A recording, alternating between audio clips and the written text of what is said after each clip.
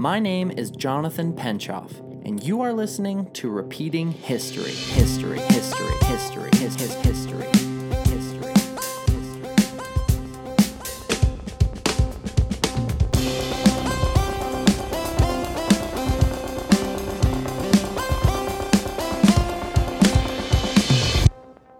Hello, everybody. Welcome to episode 2. How are you? Super. I am very glad to hear that. I don't really feel like doing a very long intro today, so let's just get to it, huh? Here we go. In this episode, I want everybody to use your imagination a little bit and pretend that you have a 10-year-old son. Unless, of course, you do have a 10-year-old son, in which case you do not have to use your imagination. But for the rest of us, we have an imaginary 10-year-old son, and we send him off to middle school? I guess. I don't know. I actually don't know how old kids are when they go to certain classes. Clearly, I am not a father. So your kid gets home from, presumably, middle school, and he takes off his shirt and shows you that he has whip marks across his back. How do you think you're going to respond to that? And what kind of actions do you think should be taken to make this right? Are you going to take this thing all the way to the Supreme Court? Or are you going to handle it with some good old school street justice? Well, in this story, the kid who's getting whipped is the historical equivalent of a rich white kid living in the suburbs. His dad's probably a lawyer, and his mom has spoken to several managers. So you can bet your bottom dollar that this one's going all the way to the king. It's another one from our friend Herodotus of Halicarnassus. And actually, this is the story that inspired me to start my own podcast in the first place. So, without any further ado, let's introduce some of the key players and get this thing going. We'll start with a guy named Astyages. He's the king of the Median Empire. It's roughly 570 BCE at the time of this story. He has a daughter named Mandane. Now, I want to remind everyone, before I get too far into this, we don't really know exactly how these names would be pronounced. So for the sake of our story, it's Mandane and Astyages. Got it? Cool, let's move on.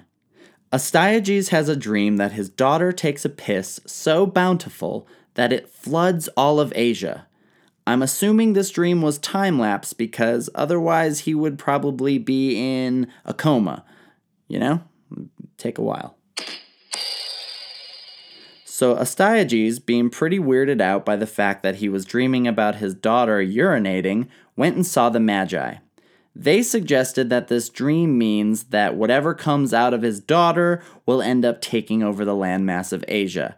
So they say, why don't you send her to Persia to marry a Persian instead of a Mede, so then whoever is their offspring can't take over the Median Empire.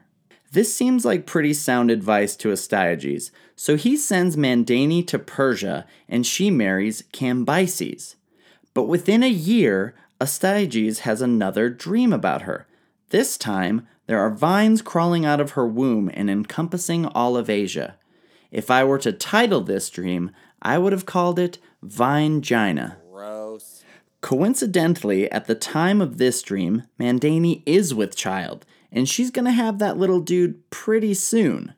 Astyages consults with the Magi again, and this time they tell him that if the child survives, he will grow up to be a king and rule over Asia. Well, that was all he needed to hear. He ordered that little unborn grandchild to death. Now here we're going to introduce another key player. His name is Harpagus, and he is one of the king's generals. He gets summoned by Astyages to come take care of this whole baby problem. Harpagus is not so pumped to have to do this. A, I don't think he really wants to kill a baby. B, he doesn't really want to kill Mandane's baby because technically they're related and the king doesn't have any male heirs. That means that when he eventually dies, the throne will go to Mandane. He doesn't want to have wronged her in the past and have to deal with her when she has all that power later. But, being a good servant, he tells the king, if this is what you need me to do, I guess I'll just do it. Harpagus ends up taking the child, who for now I'm just going to call the boy. He brings it back to his house, and his wife is like, "What is going on? I am also super not a fan of this." He explains to her that it's the king's will, and thine will be done. But maybe, if he has it his way, his hands won't really have to get dirty in the process. Enter stage left, Mithridates. He's the cowherd of the king. Harpagus summons for him and says, "Hey bud, I got a little job for you. I want you to take this baby and bring it to one of the wildest parts of the land that you own, where the craziest beasts dwell, and I want you to just leave it there. You can stick around and make sure that it dies, but just make sure that this baby dies, because if he doesn't, I'm going to have to punish you severely. And do not try to pull any fast ones on me here, bud, because I'm going to make sure this baby is dead. I want you to show me his body afterwards, okay?" In a pretty common theme here, Mithridates is also not pumped about having to do this. He has a baby of his own coming soon, and I imagine that his sympathies are at an all-time high right now. He mournfully brings the baby back to his house. His wife is pretty flustered because Harpagus doesn't usually summon him like this, so she was already concerned about what was happening. But when he gets there and tells her the story, she is grief-stricken. She says, "I just don't think we can do this. There has to be another way." Mithridates says, "I really don't think there is. I have to show proof that this baby is dead, and I was threatened with a pretty not chill punishment if I don't follow through with this."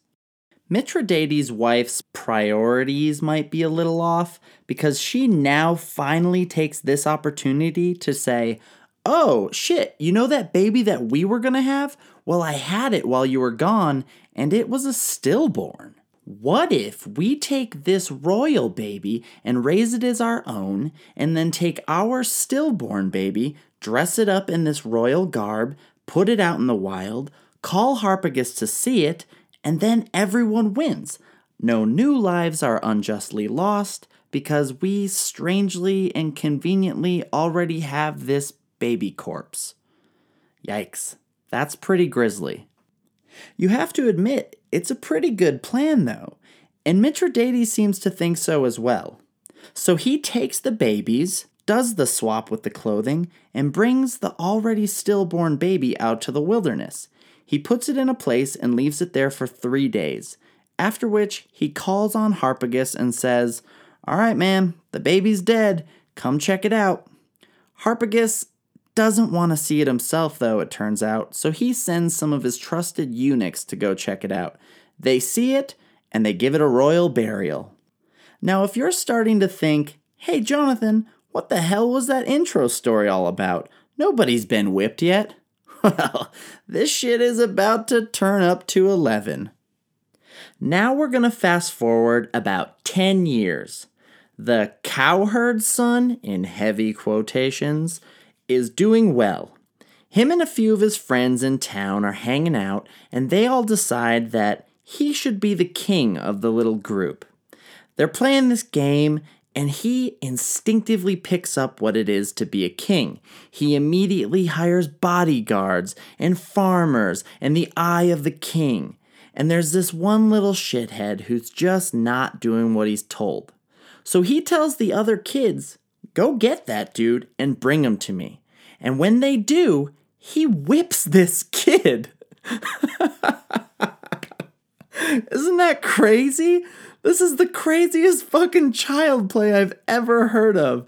Every time I read this part, I start laughing at how absurd it is. So this little nerd goes running home to dad. I bet his name is Skylar or something like that. But he goes home and tells his well-to-do father about what happened. This dude is a noble Mede, and he runs directly to the king and says, "Astyages, are you going to let one of your slaves' children do this to such a noble house?" And Astyages is sitting there like, "Oh God, not this shit. I'm the king. I shouldn't have to deal with this petty stuff." Well, I'll call the cowherd and his son in, and I'll get to the bottom of this, okay? Mithridates and the boy come before the king, and Astyages says, "What are you doing? Why does someone so low like you think that you get to act so highly?" And the boy says, "Your Highness, I was elected to be king, you see. This boy who I whipped even was part of the election. Everyone wanted me to do this, so I treated it like an honor and bestowed upon them what they deserved." Astyages is looking at the boy, and he's starting to maybe do that thing, that paternal thing, where you start to notice your own characteristics in a baby. He's gone, hold on, 10 years ago? When did I say that my daughter's child had to die? What the fuck? It's starting to mess with him. So much so that he just wants to get the noble Mede and his shitty little son out of the room. So he says, "Hey, you guys get out of here. I'm going to make sure this doesn't happen again. You guys will be happy with the result, okay? Shoo shoo, go go." So the king takes Mithridates, the boy's air quote father, aside and says, "Hey, whose kid is this?" And Mithridates is like, "He's mine. Like, my wife and I had him, and I've been raising him since he was born." And the king's like, "Listen, dude, I'm going to give you this like one opportunity to tell the truth. And if you don't, it's not going to be good, okay?" And Mithridates is like, "Okay, I'm sorry. I'm so sorry. Here's what the actual situation is." And he spills his side of the story. Astyages is predictably not so pleased. So he calls Harpagus in so he can see what the hell is really going on here. When Harpagus gets there, the king says, "Hey dude, how the fuck did you kill that baby again?" And Harpagus sees Mithridates and knows that it's no good to lie right now. So he tells the king his side of the story. Astyages is now privy to the whole story. He looks at them both, and in a total plot twist, acts like he's actually relieved. He says that the death of this baby has haunted him, and he felt like he did his daughter wrong by killing this baby. So really, even though these guys disobeyed him, and that's not cool, he's happy with the situation now. Astyages says, "Hey Harpagus, don't you have a kid around this age? Why don't you go home and get him, send him over here to play, they can hang out and get introduced, and then later I want you to come back and we're going to have a feast to honor the fact that my grandson is actually still alive." Harpagus, quite relieved that he wasn't going to be punished, went home and followed the king's orders, sending his son over to meet the boy. But as it turns out, Astyages was playing his cards pretty close to his chest. He was actually furious about the situation. When the son of Harpagus came over to play, the king actually had him slain. And then he was cooked into several different dishes, aside from his head, hands, and feet, which were put into a separate basket. Every other guest at the party had traditional meats served to them, aside from Harpagus, who unbeknownst to him was eating his own son. After the meal was through, Astyages asked how Harpagus liked his food. He said, "It was great, I had a really good meal." And at that point, that extra basket filled with the head, hands, and feet of his young son were brought in front of him. Harpagus opened it, and Astyages says, "Do you know what you just ate?" Harpagus does not react at all. He just says, "Yes, and it was deserved." He gathered the rest of the meat that he didn't eat and the basket and brought it home to bury his son. A short time after this happens, Astyages sends to the Magi again and says, "Hey, what was that whole thing with the boy being a king?" And the Magi says, "Well, it only said he would be a king once. And he's already been a king in the town to these kids. So I guess you really don't have to worry." Astyages says, Yeah, that's exactly what I thought too, man. Wow. I'm going to send this kid back to his parents in Persia because what I did was not a very good grandfather thing to do. Now, on his way back to Persia, the king's escort told the boy the whole history and how this all came to be, and how his mother and father were not really his mother and father, and he's actually of royal blood.